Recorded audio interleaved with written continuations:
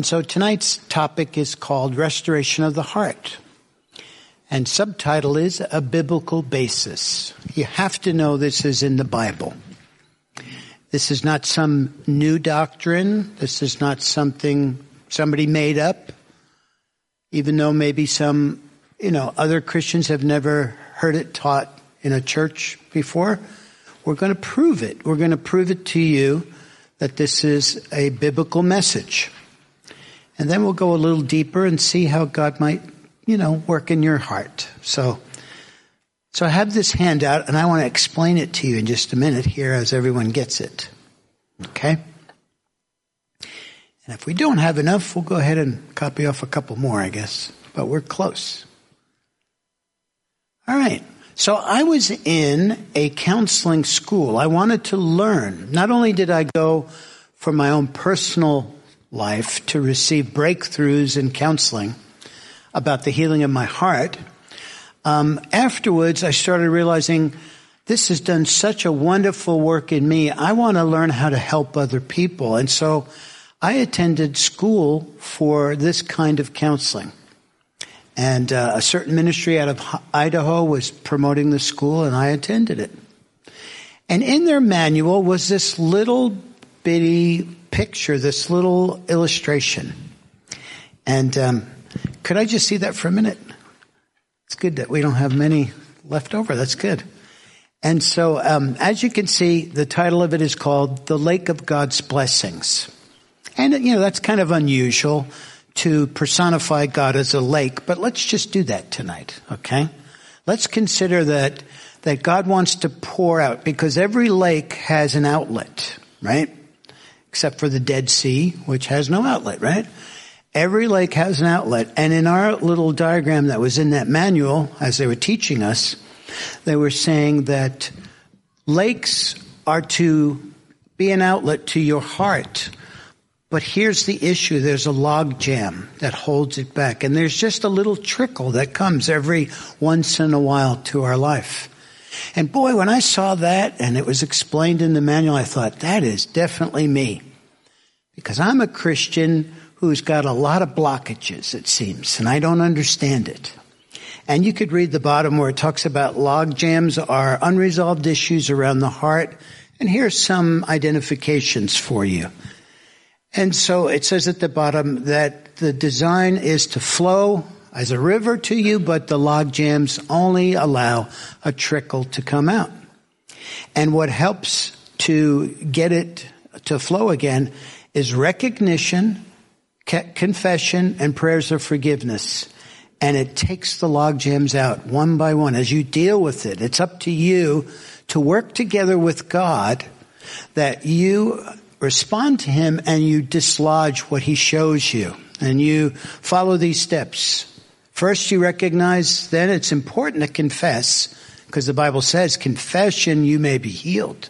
It doesn't say rationalize it, stuff it, try to, make sure it doesn't bother you anymore. It says, no, recognize, then confess, and with forgiveness for yourself from God, as well as for anyone who's hurt you, it begins to dislodge these log jams. So I'd like to give that to you, and I have a suggestion. Put it in your Bible later on, but this will be a good visual for you to understand what we're talking about tonight. And so we'll go into some specific things, but especially at the beginning, I want to give you a biblical basis for it, that it's not some new doctrine, it's not unusual, it's right there in the Bible. Okay, so let's start off with this thought. Psalm 73 says this, and I can kind of quote a first line or two. It says this: God is good to Israel, but as for me, my feet were beginning to slip, he says. And he goes in the rest of that psalm to talk about all his troubles. So think about that again. God is good, he says. And many of us will agree with that with our mind. We know it's biblical. We'll say, yeah, God is good. We'll even kind of use it as a cliche in some churches, right? God is good. And everybody says all the time, right? It's like a cliche, but a lot of times it's just here. And that's what the psalmist was saying. I recognize God is good to Israel, but as for me, he says, I object. My life is really in difficulties. And that's really a condition of the human heart many times. And that was definitely me approximately 28, 30 years ago. So here's my question to you as we begin. If Jesus said he came to bring life and that more abundantly, then Jim Curtis used to say when he heard that scripture, where is it in my life? Where's the abundant life? I saw that little manual illustration and I identify. I only seem to get a little bit every once in a while. So a question is also this. Why are Christian people, why are believers in Christ blocked in their life with Christ? There's blockages. And better yet, maybe the question is this. Where did these blockages come from? So I want to just say that in another way. Sometimes we say, why, God? Why doesn't this happen like I'm hoping for, I'm praying for? Why, God? Why don't you help me, God? I remember praying that. God, why can't you help me in these situations? Why is it so difficult? Why? And in the classes we were learning basically this. It's not very fruitful or helpful to ask God why. The best question is where? Where, God, are these blockages in my life? Show me. Holy Spirit, reveal to me where the roots are, where the logjam is, if you will. Where are these unresolved issues in my life? I don't know it unless you help me. I can't figure it out on my own. So the Holy Spirit is definitely needed to help me, to show me where, not why. And so a good thought for us to start with.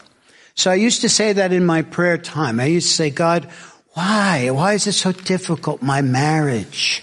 Why do we fight all the time? Why do we fight over the kids, how to discipline the kids? Why do other marriages seem to be so happy and ours is really not? Why, God? Why is it difficult to minister in my town that you sent me to? Why isn't there more people in my church? Why? And I didn't realize until I was attending this school as well as personal counseling, it's not really very helpful. But now ask, where, God? Where did these things start in me? What's the beginning? Where's the roots in me? And so I'd like to talk to you about this as we go into the biblical basis of it. So God has a reality. God is the creator, right? God has created everything. And he's created the whole physical universe. He's created the spiritual universe as well. He's even created our souls, which we might say is psychological universe in a way. And so there are laws to his creation. You do realize I have this little ball to illustrate. I got my name on it, representing me. But just for now, we won't look at me. We'll look at the ball and we'll say, he has created everything we see, the physical universe. And in the universe that he's created physically, there are laws because it brings order. That's part of his creation. If I release it, I just let go, it's going to drop because there's a law working. I don't see the law. I'm not always aware of the law, but we're standing on terra firma. We're sitting on our seats tonight because there's a law working right now, even if we're not aware of it, called gravity. There's various other physical laws that are working right now. And they're constant, and we can examine them, we can study them. But we also know from the Bible that there are spiritual laws, and they too are working even if we don't recognize it. A person might say, well, I don't believe that I have to forgive anybody. Where Jesus says, if you don't forgive, then things are going to be working against you. And so we're going to go into some of those laws in just a minute. And so the thought basically is that there are laws to the spiritual realm and even to the soul realm, the realm of our heart. And God has laws that he's explained in the Bible to show us how to bring order to our life. And it's not that gravity is working against me, but gravity is supposed to be an orderly law. right? If I go on the rooftop here and I just say, I'm just going to decide because I'm special that I'm just going to jump off and it's not going to affect me because I'm Jim, right? I'm special, right? That law is going to work against me, not because God is against me, but because it's a law. It's a law of order. And the same thing is true spiritually. There are spiritual laws that we'll learn about again, and we'll be refreshed tonight because you already kind of have heard some of these, but we're going to put it into the proper perspective that these laws are not against you. They're supposed to bring order to your life. But there's no exception. Just like gravity allows for no exception, you know, you're not going to have any exemption from the law of gravity, and it's also universal in the sense of the spiritual laws. I even would conclude with you that these spiritual laws even work for non-Christians in a way. But for us believers, we know the Bible and we'll know what these laws are as we study them again tonight. Okay, so let's talk about a biblical basis. And I have to go with my little clicker because there we go. I already spoke about that. So there are these three areas of God's creation, okay? And in them are the laws that we talked about. So, another thought for us is as the universe operates by laws, so does every realm of the universe. There's that lake of blessing in another way. If you could have that in your mind, the question again is, why are there blockages in my life? That's not a good question. Where are they? Show them to me, Lord, so I can deal with it. Show me how to have these laws working for me. And so that's part of the concept that we have here for your little diagram. Okay. Now, this is a biblical message, the healing of the heart. And found here in 1 Thessalonians 5:23 is an orderly progression. It's not there by coincidence. It's written there exactly the way it works. And this is what Paul says to the believers in Thessalonica. He says, may God himself, the God of peace, sanctify you through and through. Or another translation says, holy. May your whole spirit, soul, and body, I underlined it, be kept blameless at the coming of our Lord Jesus Christ. I propose to you that the Bible is in this exact order.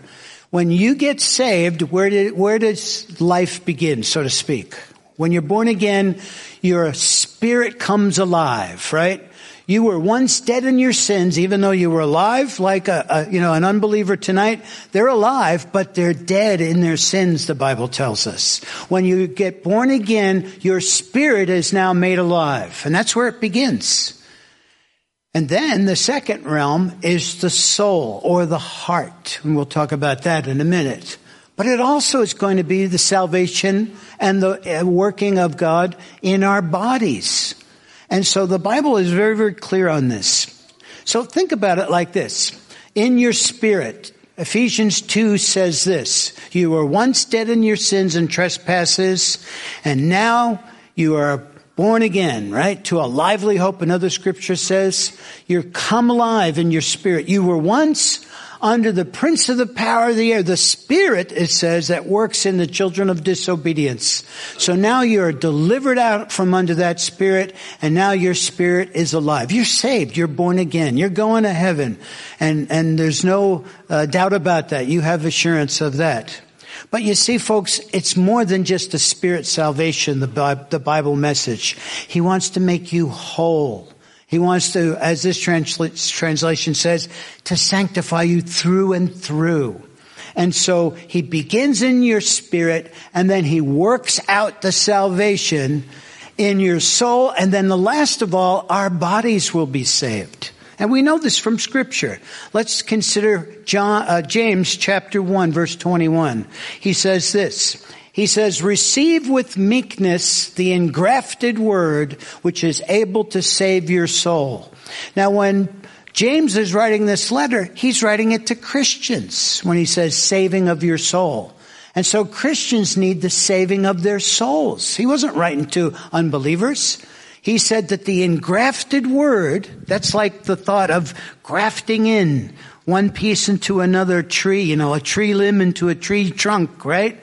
And there's a grafting process. And you know what that's like. You know when you've been in a Bible study or you've been in church and for some reason you're distracted in your mind and the word is going forth, somebody's teaching or preaching a message and the word is going in one ear and it's going right out. It's not engrafted.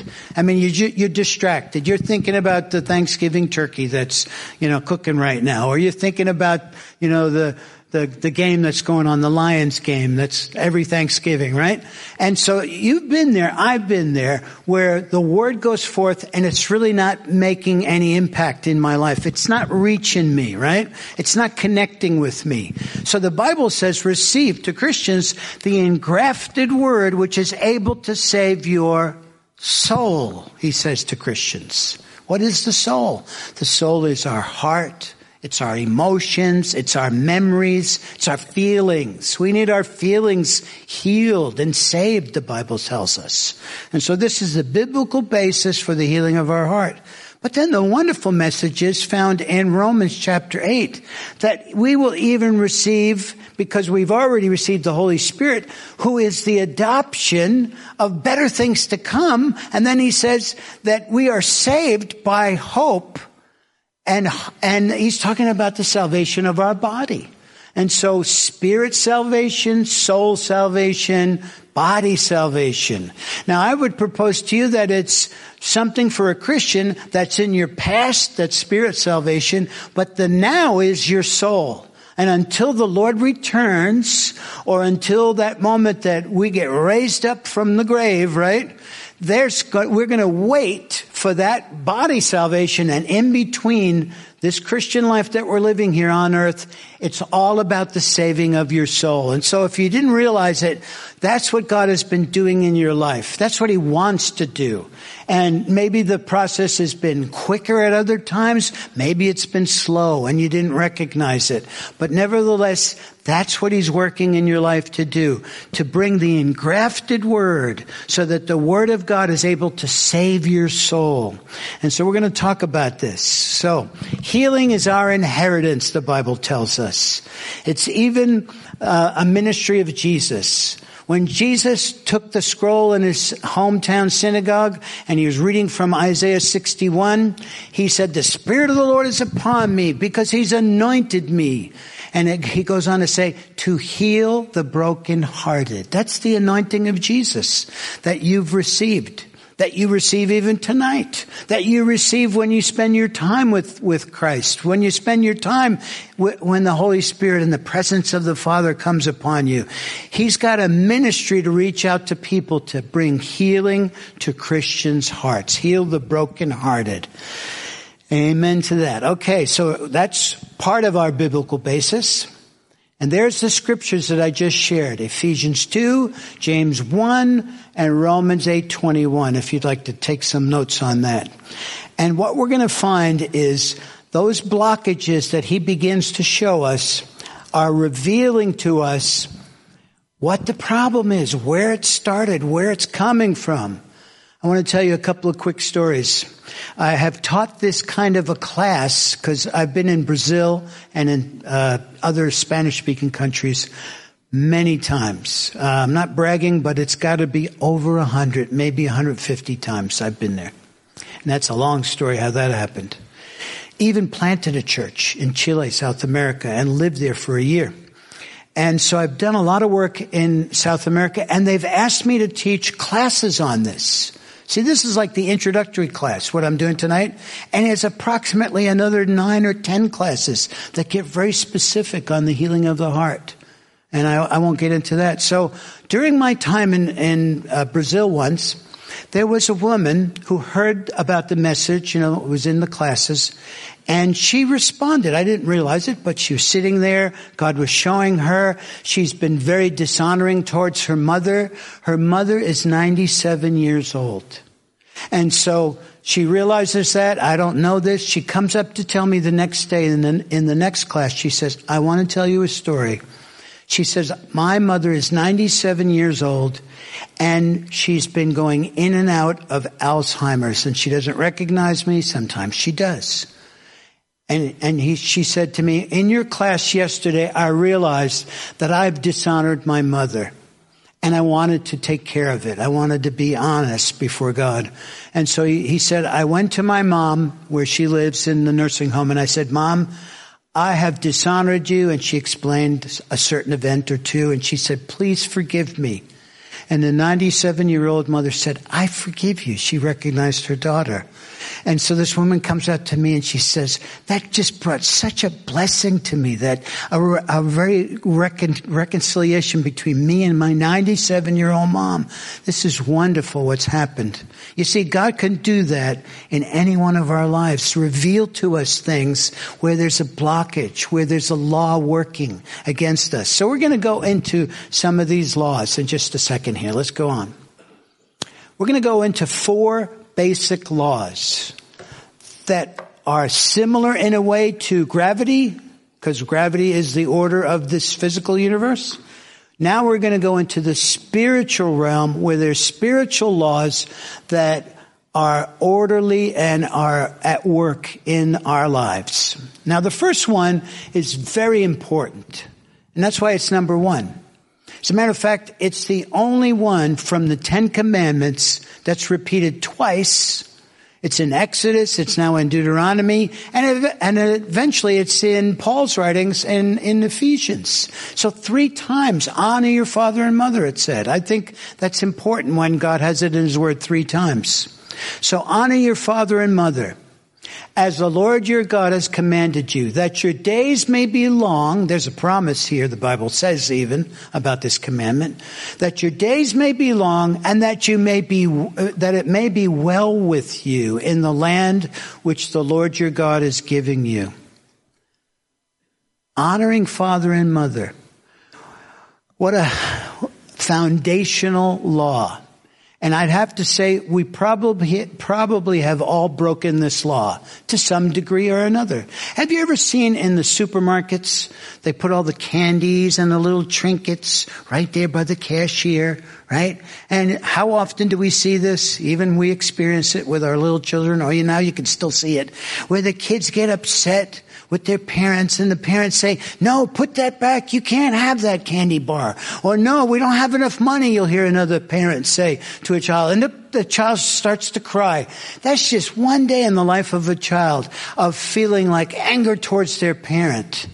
And so we grow up in situations where we find ourselves disappointed with our parents, where we find ourselves, in my case, I had a dad who was very much an absentee dad. He worked the night shift, and when he came home, he was tired and he was angry. My dad was angry, and he took it out on his family. He was really angry with his job. His job was being under his brother-in-laws. His brother-in-laws asked him to move to New York City, be a part of the bakery, the family bakery. It was a factory, actually, $1 million business back in the 50s, and come and be here, and we'll give you a job, they told my father, as a manager. When he arrived, he found out there's no job for him as a manager. They said, we don't have it yet. You're going to have to drive a truck, and you're going to drive it midnight shift. You'll work from about midnight till about 9 o'clock in the morning. And so when my dad came home, he was angry that he was promised a managerial job, and it went on for 1 year, 5 years, 10, 15 years, never got the job. And so you can understand it, even though it's very difficult for a child to understand these things, and we can't. When he comes home, he's angry. And he's angry, and he can't take it out on his bosses, which are his brother-in-laws. He's going to take it out on the children, or sometimes verbally towards my mother. And so that's the kind of dysfunctional family I was in, okay? And so that's my end of the spectrum of dishonoring my father. I remember thinking very harsh words in my mind, at least, and sometimes I would whisper it. I had judgments against my father because of the way he acted. And I was scared of him because of the times where he would take it out on us with the belt. And he would, do some beatings for us. And again, I already shared it this morning if you weren't there, to see him give favor to my older brother, which is very cultural in the Greek family. He never got punished. He never did anything wrong. And to see him favor him, and I'm the middle child, and then there's a baby, and the baby is special. So I'm in the no man's land. I'm in the middle where I get some of the punishment, and sometimes I don't even know why. I don't know what I've done wrong. And so imagine growing up like that. You could imagine with me that I would have some dishonor in my heart towards my father. Now you might say, well, you were a Christian. You were born again. All is past. It's forgotten. It's forgiven. Well, in a way it is, but there are still laws working in me. And even though I have gotten saved and I'm assured of heaven, there's some log jams in my life. Some laws that are still operating that I don't even recognize where they came from. But as God has illuminated to me and shown me that there's this blockage between you and your dad, and you've got to make it right. You've got to forgive him, and you've got to ask him to forgive you for your dishonor. And I started applying that, and I started getting breakthroughs in my life, because these laws can work for us. Because if you honor father and mother, it goes well for you in your life. If you dishonor, the implication is it doesn't go well for you in your life. And I've seen this happen in so many people's lives, that they get the illumination that they have dishonored their father or their mother. And they see that this has been working against them in their life. Let's go to the second one. The second basic law, Jesus says this: judge not, that you be not judged. For with what judgment you judge, you will be judged. With the measure you use, it will be measured back to you. And so it's kind of like a ball. When you throw out a judgment, it's eventually going to come back and bounce back to you. If I threw this against the wall, it'll eventually bounce and come right back to me. Because that's what Jesus is saying this law works like. When you judge, it's going to come back at you. The same way sometimes. The very things, later on we're going to see another law, he says it a little deeper. He says, you find that what you judge, you do the same things. Have you ever wondered why there are people who've been raised in alcoholic families, and there's like a string of generations where they're alcoholic. I'm sure they judged their parents when they were little, and they find they're doing the same things that they said they'd never do, that they hated, that they didn't think was right. It's a law that's working in people's souls. It's even a law that works again, in a way for unbelievers. And so here's a third law, and we'll go into this in just a minute. So let me just say it like this. This is like a ball of judgments, right? Catch this, right? And eventually it's going to come back at you. Hold on to that in just a minute. Okay, the third law, the third basic law, Galatians 6:7-8. Whatever a person sows, he will also reap. It's like a harvest, right? For he who sows to his own flesh will from the flesh reap corruption. But he who sows to the Spirit will from the Spirit reap eternal life. Again, it's like planting a seed, and it's going to grow, and it's going to come back at you. It's going to come up as a harvest. The Bible says those who sow into the wind will reap a whirlwind. It'll get even stronger against you. Have you ever seen people who are very bitter in life? And you find out that they've started their bitterness when they're little, and it grew and it grew and it grew, and their life isn't going well. They find that they've been sowing bad seeds, and they don't know, why is my life not better? Why don't I have the blessings? And when you're a bitter Christian, these laws are working against you. Let's go to the fourth law, and I just want to give you some examples in just a minute. Romans 2:1.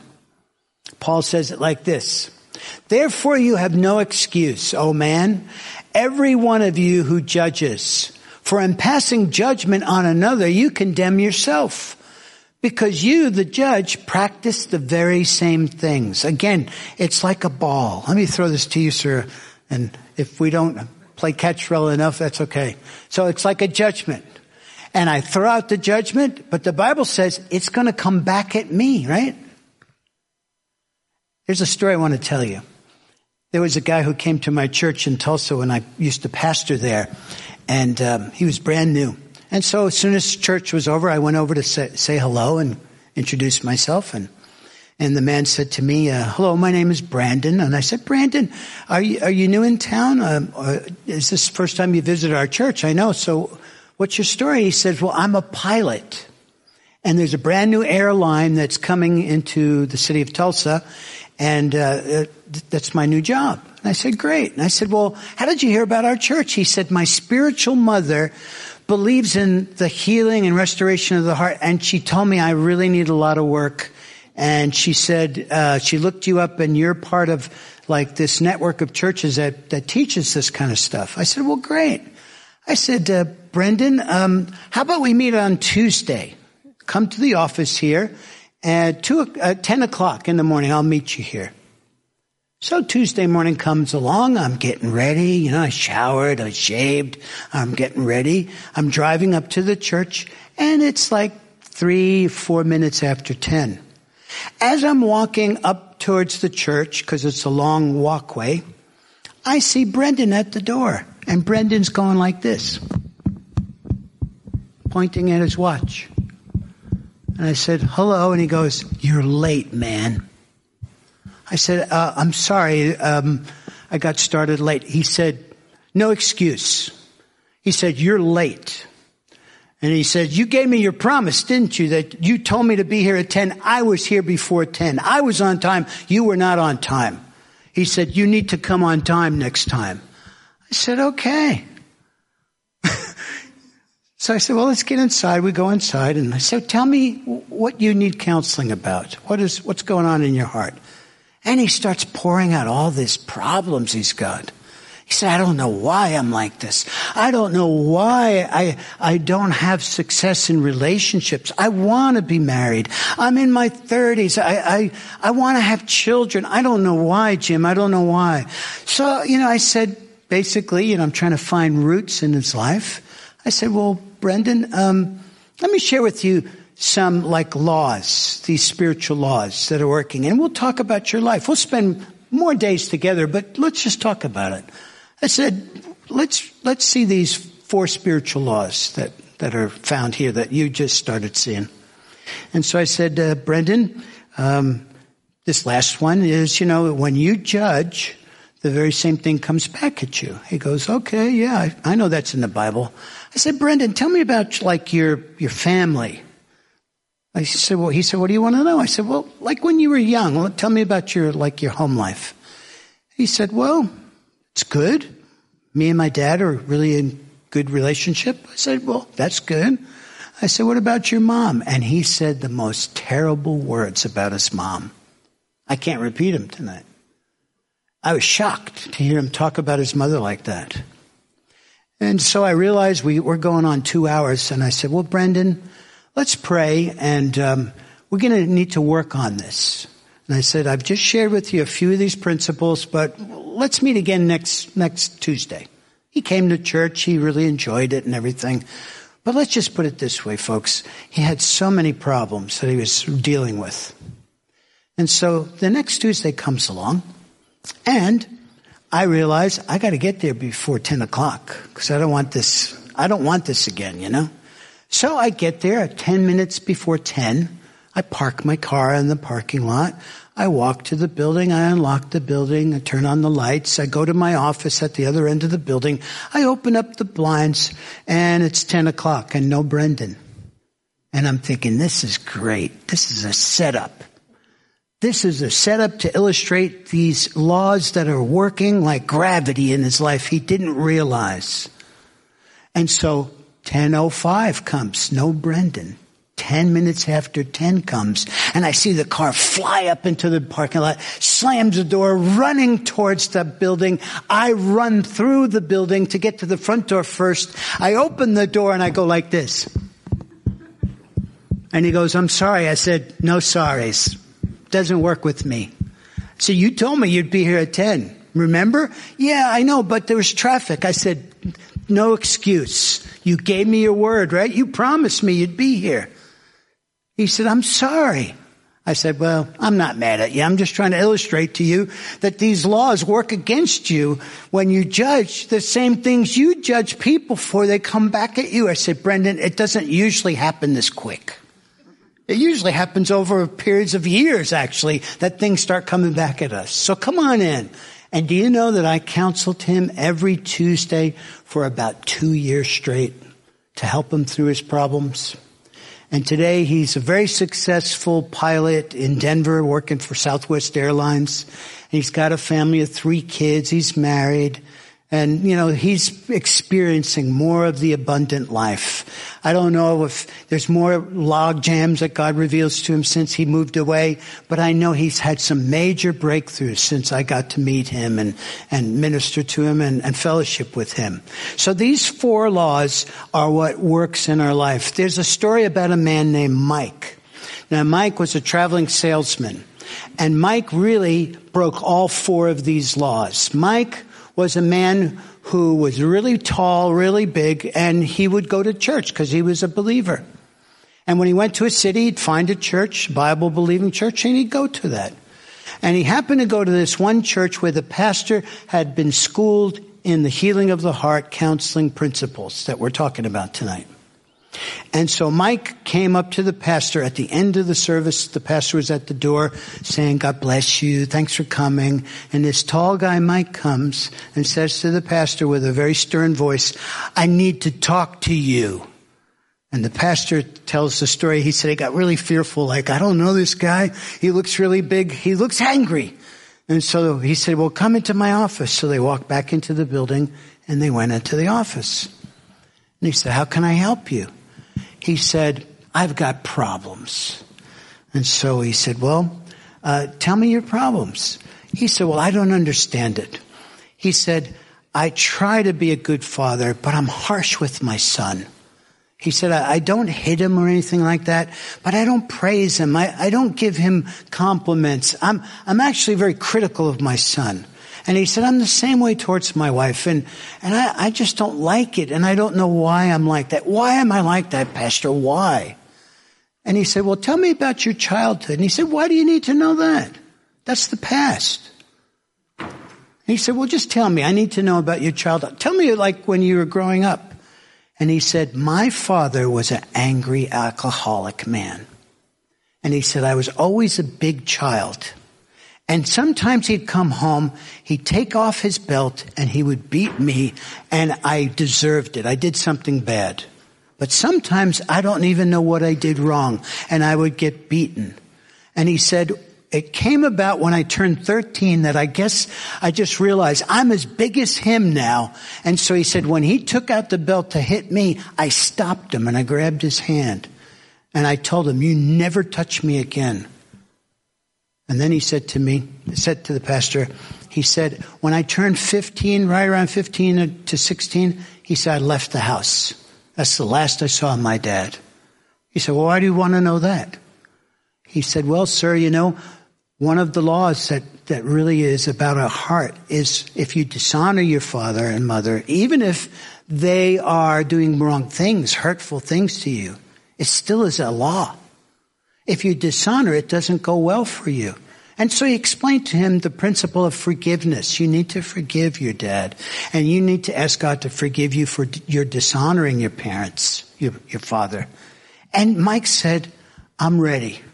I've been having problems all my life. I'm ready to do it. And so he prayed with him. He confessed to God, I've been dishonoring towards my father. I really hated him when he beat me. But I forgive him in Jesus' name. And God, forgive me for my dishonor. And Mike went off to, his work and left the city. And approximately, months and months later, all of a sudden he sees Mike. And Mike's in the audience, so to speak, in church. And Mike's raising his hands, and worshiping. And afterwards, Mike says, Pastor, I need to talk to you. He said, Pastor, I'm I've been going back to church. Ever since I had a breakthrough with you, I've been going back to church. And they asked me to be one of the ushers. And he said to the pastor, he said, and I'm starting to get a little bit more acclimated to my son. I'm starting to relate to him better. And it's starting to change. It's starting to be very healthy. He said, thank you for helping me. Well, folks, Mike broke all 4 basic laws that I just put up there. And yet, with a breakthrough, removing some of the major log jams, he started to get help in his life. He started getting the abundant life that Jesus promised for each one of us.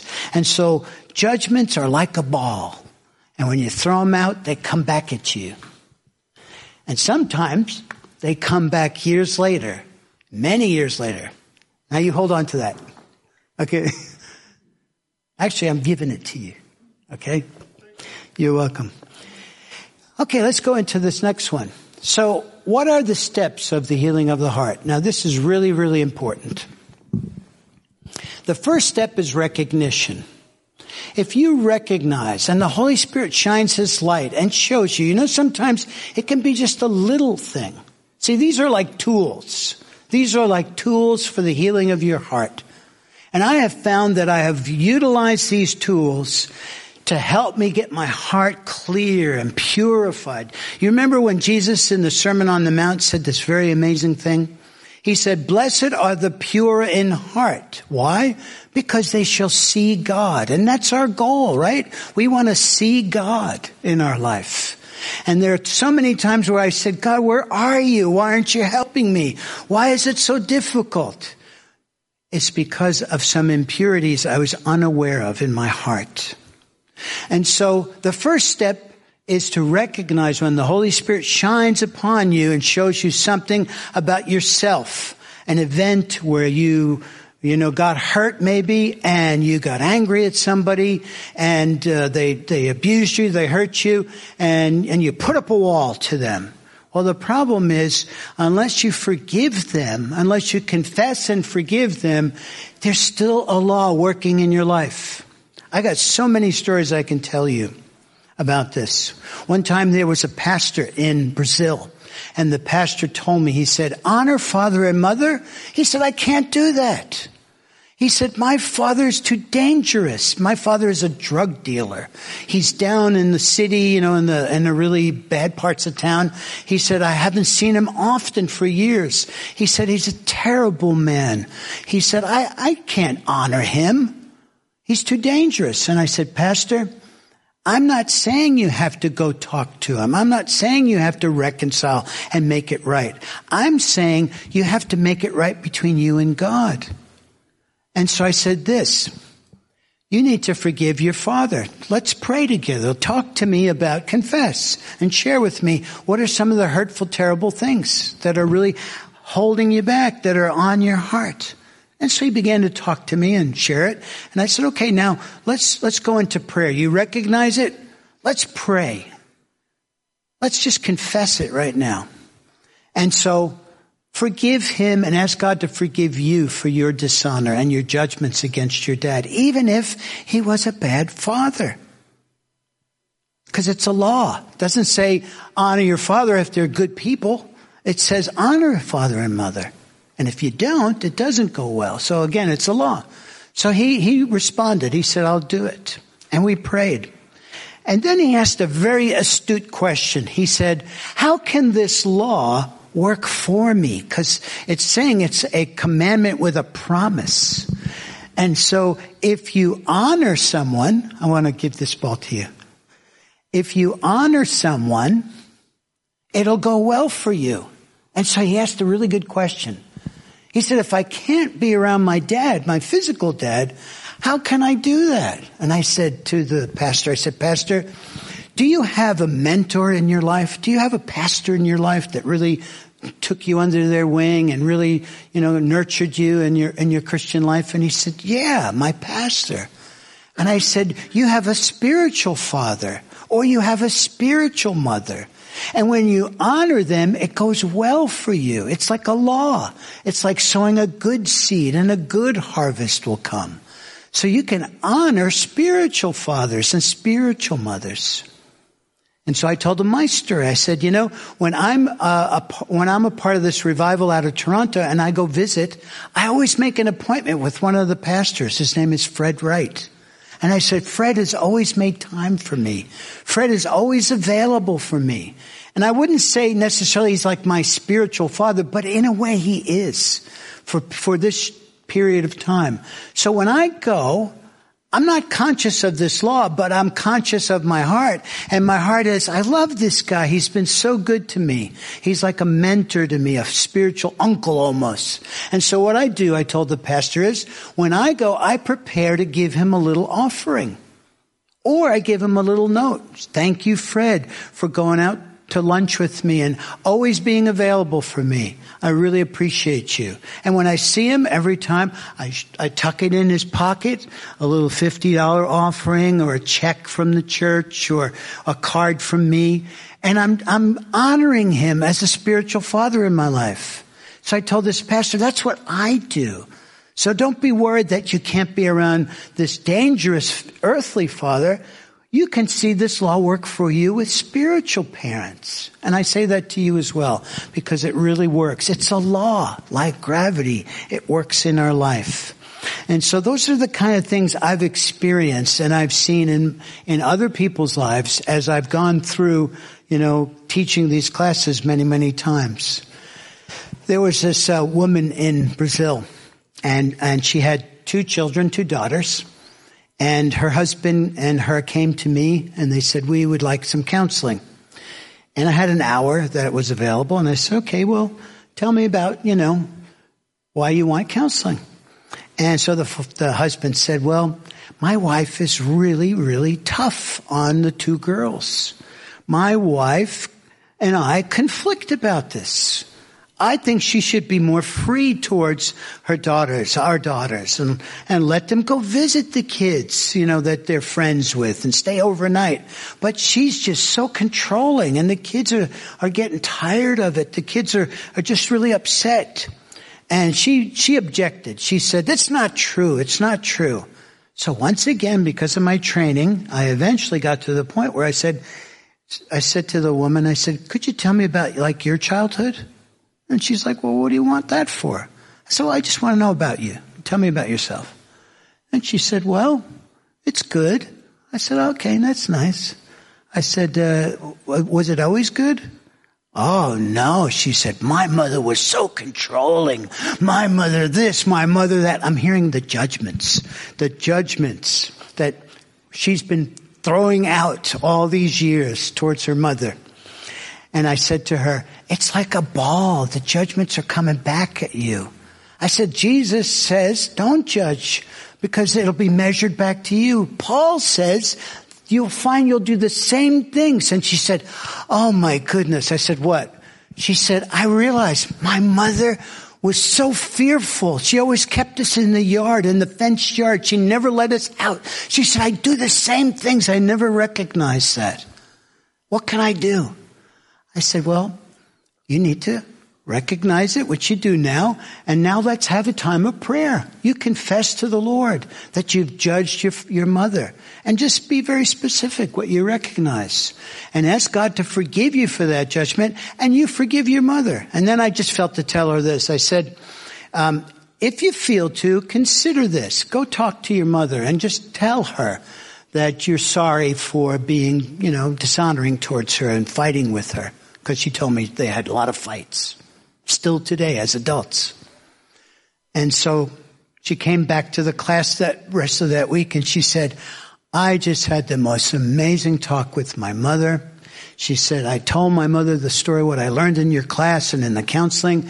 And she said, and my mother gave me a big hug and said, oh, baby, I just love you so much.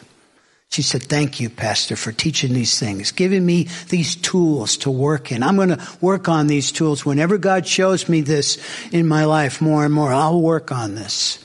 You see, it's important to do that, to keep our hearts pure so we can see God more in our life. My last story is an amazing story. It's about a woman that joined our church in Tulsa. And this woman said, could I meet with you and your wife for some counseling? I said, sure. And she said this, she said, when she came in, she said, I'm not a very dainty woman. The woman was a pretty big woman, okay? And she said, and I'm really not very feminine. She said, don't get me wrong, I don't have any of those problems, but I'm just clumsy and I just don't feel feminine. And so I said to her, well, could you tell me about your childhood? And she said, well, yeah, okay, it's good. It was good. And I said, okay, good. Well, was it always good? No. And she started telling me a story, and it was an amazing story. She said this. She said, my father was a country preacher, and he was known in our little town out in the country as this preacher, but he had some problems. He was immoral sometimes. He was with another woman other than my mother. Now, this woman that's talking to me, and I'm talking to her, her name is Geneva. That's important for our story. So she's talking. And now my wife's asking some questions. And so I hear the Holy Spirit speak to me, and he says to me this. He says, ask her what her middle name is, because that's her real name. And I looked around the room in a way, and I said, what? I can't ask her. I can't tell her that her real name is not her name she uses. It's really your middle name. But I stepped out in faith, and I obeyed what I heard, So I said to this woman named Geneva, I said, Geneva, could you tell me your middle name? She said, it's Jean. I said, oh. I said, the Holy Spirit just told me, The Holy Spirit just told me that that's your real name. And she got this big smile on her face. And she said, I love my middle name. That's so cool. My real name, God is saying, is Jean, not Geneva. And I thought, oh boy, I hope this goes well. She said, I'm going to call my mother, my 90-year-old mother, and tell her this. So I thought, oh boy, what's going to happen? So we did some prayer. It was very specific. We're going to meet again, we said. On Sunday, she said, Pastor, I called my mother. I told my mother what you told me the Holy Spirit said, that my real name is my middle name. And my mother was silent on the end of the phone. And I said, is everything okay? And she said, my mother said, oh, I gave you that middle name. My little Jean. She said, I wanted that to be your real name, your first name. But your father called you and insisted that your name be Geneva. And I said, well, why did he do that? And she said, well, Geneva is the name of that other woman that he was with. And I thought, what a shame that's been on her all these years. So we prayed through forgiving her dad for being with another family many times and all the confusion it brought to her as a little girl. Jean Moon is her name. Jean is, in this story, she's approximately 70 years old when we're talking. And her 90-year-old mother said to her, I love that name.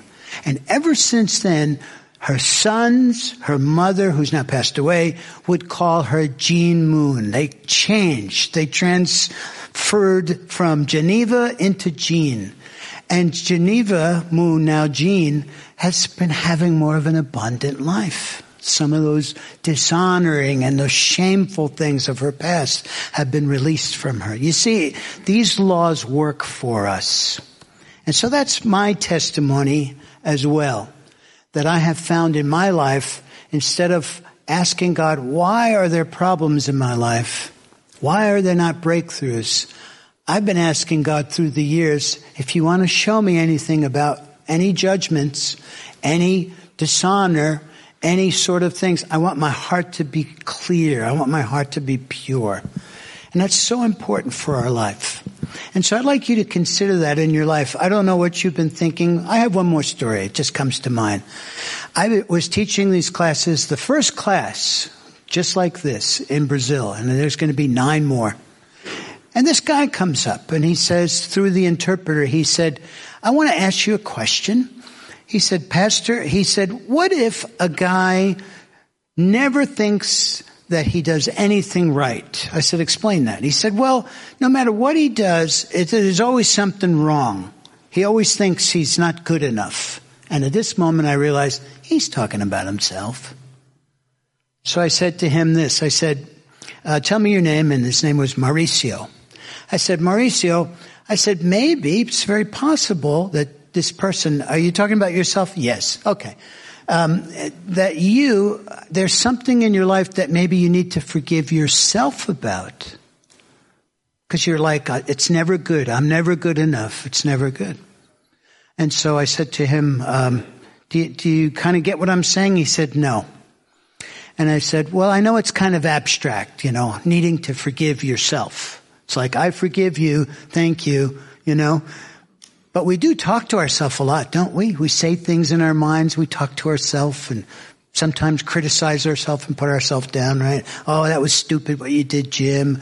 I can't believe you really said that, So sometimes we hold things against ourselves. So he still didn't get it. And so an example came to my mind, and I said, okay, let me give you like a hypothetical example. I said, there's a little boy, he's 9 years old. He's playing and wrestling with his father on the living room floor. As they're wrestling, the father gets a heart attack. He dies. And ever since then, this boy who's grown up to be a man, he blames himself for the death of his father. And so the guy looked at me, and then he looked at the translator, and he said to the translator some things in Portuguese, and I finally interrupted. I said, what is he saying? And she said to me, he just asked me, did Jim tell me my story, or did I tell Jim my story? And she said, I told him, no, Jim told you the story. And so he said, tell him this. And so she translated. He said, I was 10 years old. I was wrestling with my father in the living room of our house. My dad got pain in his chest. The ambulance took him away, and that's the last time I ever saw him. And when the funeral happened as a little boy, he said, I never cried. All my relatives were so sad and crying, but I stuffed it in. And he said, I knew everyone else didn't know it, that I'm to blame for the death of my dad. And he says, I've been holding that against myself all these years. I said, well, Mauricio, now that you recognize it, the next step is confession to the Lord and forgiveness. Ask God to forgive you. That you've been blaming yourself. Say in Jesus' name, I do forgive myself. The same forgiveness that Jesus forgives me of my sins, now I forgive myself. Let's pray like that. And we prayed like that. Now the last step, according to what you see up there, is repentance. Let's talk about repentance. Repentance is such a Christian churchy kind of word, right? Repent of your sins. Repent. Many times people in my background, when I was first saved, repent. They'd hear the message in church, and we would run up to the front and we'd repent of our sins, We didn't know why we were sinning. We didn't know why we kept doing these things, but we know we're sad about it. We know we don't like it. So we repent. And you see, folks, I don't think that is a very biblical strength of a message, because I believe if you recognize where these roots are and you recognize what you've done in your past and you ask God to forgive you and you confess it in prayer, that then you're going to change, because that's what repentance means. Repentance literally means, in Greek, metanoia, you used to walk one way, you stop, and now you walk in a new way. And so that's the result of you dealing with the issues of your heart. It's not the beginning. Repent. I don't know what I did. I don't know why I'm like this. That's not good enough. That's not strong enough. It really should be the result of your heart change. And then your life will change. So I want you to consider that as we go into prayer in just a minute, that God really wants to give you a tool. These tools work. They're biblical tools. That confession with forgiveness is such an important tool, but it starts with recognition. And you're going to change. You'll repent. You'll see your life change. And so these tools have helped me in my life. They've kept me consistently clearing things out of my heart when things disturb me, when things are frustrating, when things make me angry. I recognize I got to get my heart clear. I can't hold on to these things. And I've experienced more of a breakthrough in my life. That abundant life that Jesus promised, I can tell you I feel special more and more and more in my life. So I'd like to ask you to pray. I'd like you to consider anything as I've been talking about any situation that has been coming to your mind. Because it's not just a memory, it's the Holy Spirit giving you a memory. If that's happening, then we'll take it to the Lord in prayer and you'll talk to the Lord just like we did this morning, not openly praying out loud for everybody to hear, but a whisper of a prayer where only you and God can hear it. And let's utilize this. Let's exercise ourselves in these kind of tools, these biblical tools. Take home that little, diagram of the lake of God's blessing. Maybe even write down these 4 steps because these are very, very important to your life for the healing of your heart. These things work. I'm here to tell you how much it's helped my life. And so God is good and He loves us. He's our Father and He wants a heart that gets healed up. Eventually we're going to get even our bodies healed up and saved. But right now He's working on our heart. Amen. So let's do that. Let's have a moment of prayer. I'd like to pray for you first. If you could just bow your head and just close your eyes and be open to be ready to pray and whisper a prayer. If you recognize even a little detail, a little example of someone you've been judging recently or someone from your past, it doesn't have to be a big event. It could be just something that frustrated you even today. Then ask God to show you, to recognize in your life that I've judged that person and I need to ask you to forgive me for that, Lord. And to just clear up your heart. And so I'd like to pray. So Father, thank you for this night. Thank you for the biblical message of the restoration of our hearts, the healing of our heart, the salvation of our soul comes through the engrafted word, which illuminates to us where we see those things that are not pleasing to you. These laws that work for us or against us, Lord, they're just to bring order to our life. And they can bring a good, godly order to our life if we see them working for us. And so, Lord, thank you for your word. And thank you for the laws that you have shown us through your word.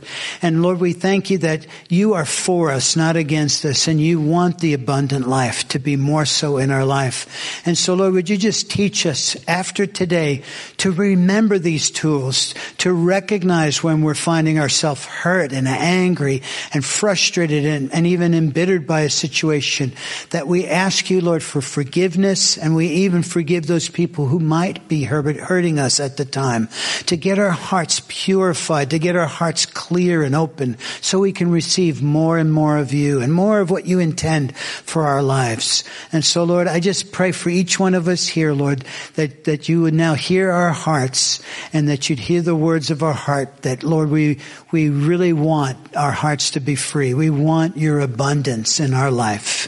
And we ask that in Jesus' name. And so in just a moment now, you can pray a prayer. Keep your eyes closed, if you will. Keep your heads bowed. You're not looking around. You don't see anybody else. And just whisper a prayer to God. If you've recognized one thing, one event that comes to mind, let's just go to it in prayer to the Lord and say, God, forgive me for how I reacted. And I forgive those who might have hurt me. And let's just go and whisper that prayer right now. Thank you, Lord. You can just move your lips. God will hear it. You don't have to be very loud at all. Thank you, Lord. So it's important to confess. So do that now in prayer. Thank you, God. Thank you, Lord. You're so good, Lord. I just ask for that, Lord. You're so good. Come, Lord. Jesus, you're here for our healing. To assist us, Lord. Take care of us. This time, Lord. Thank you, God. Thank you, Lord. Freedom, Lord. Yeshua is here, Lord.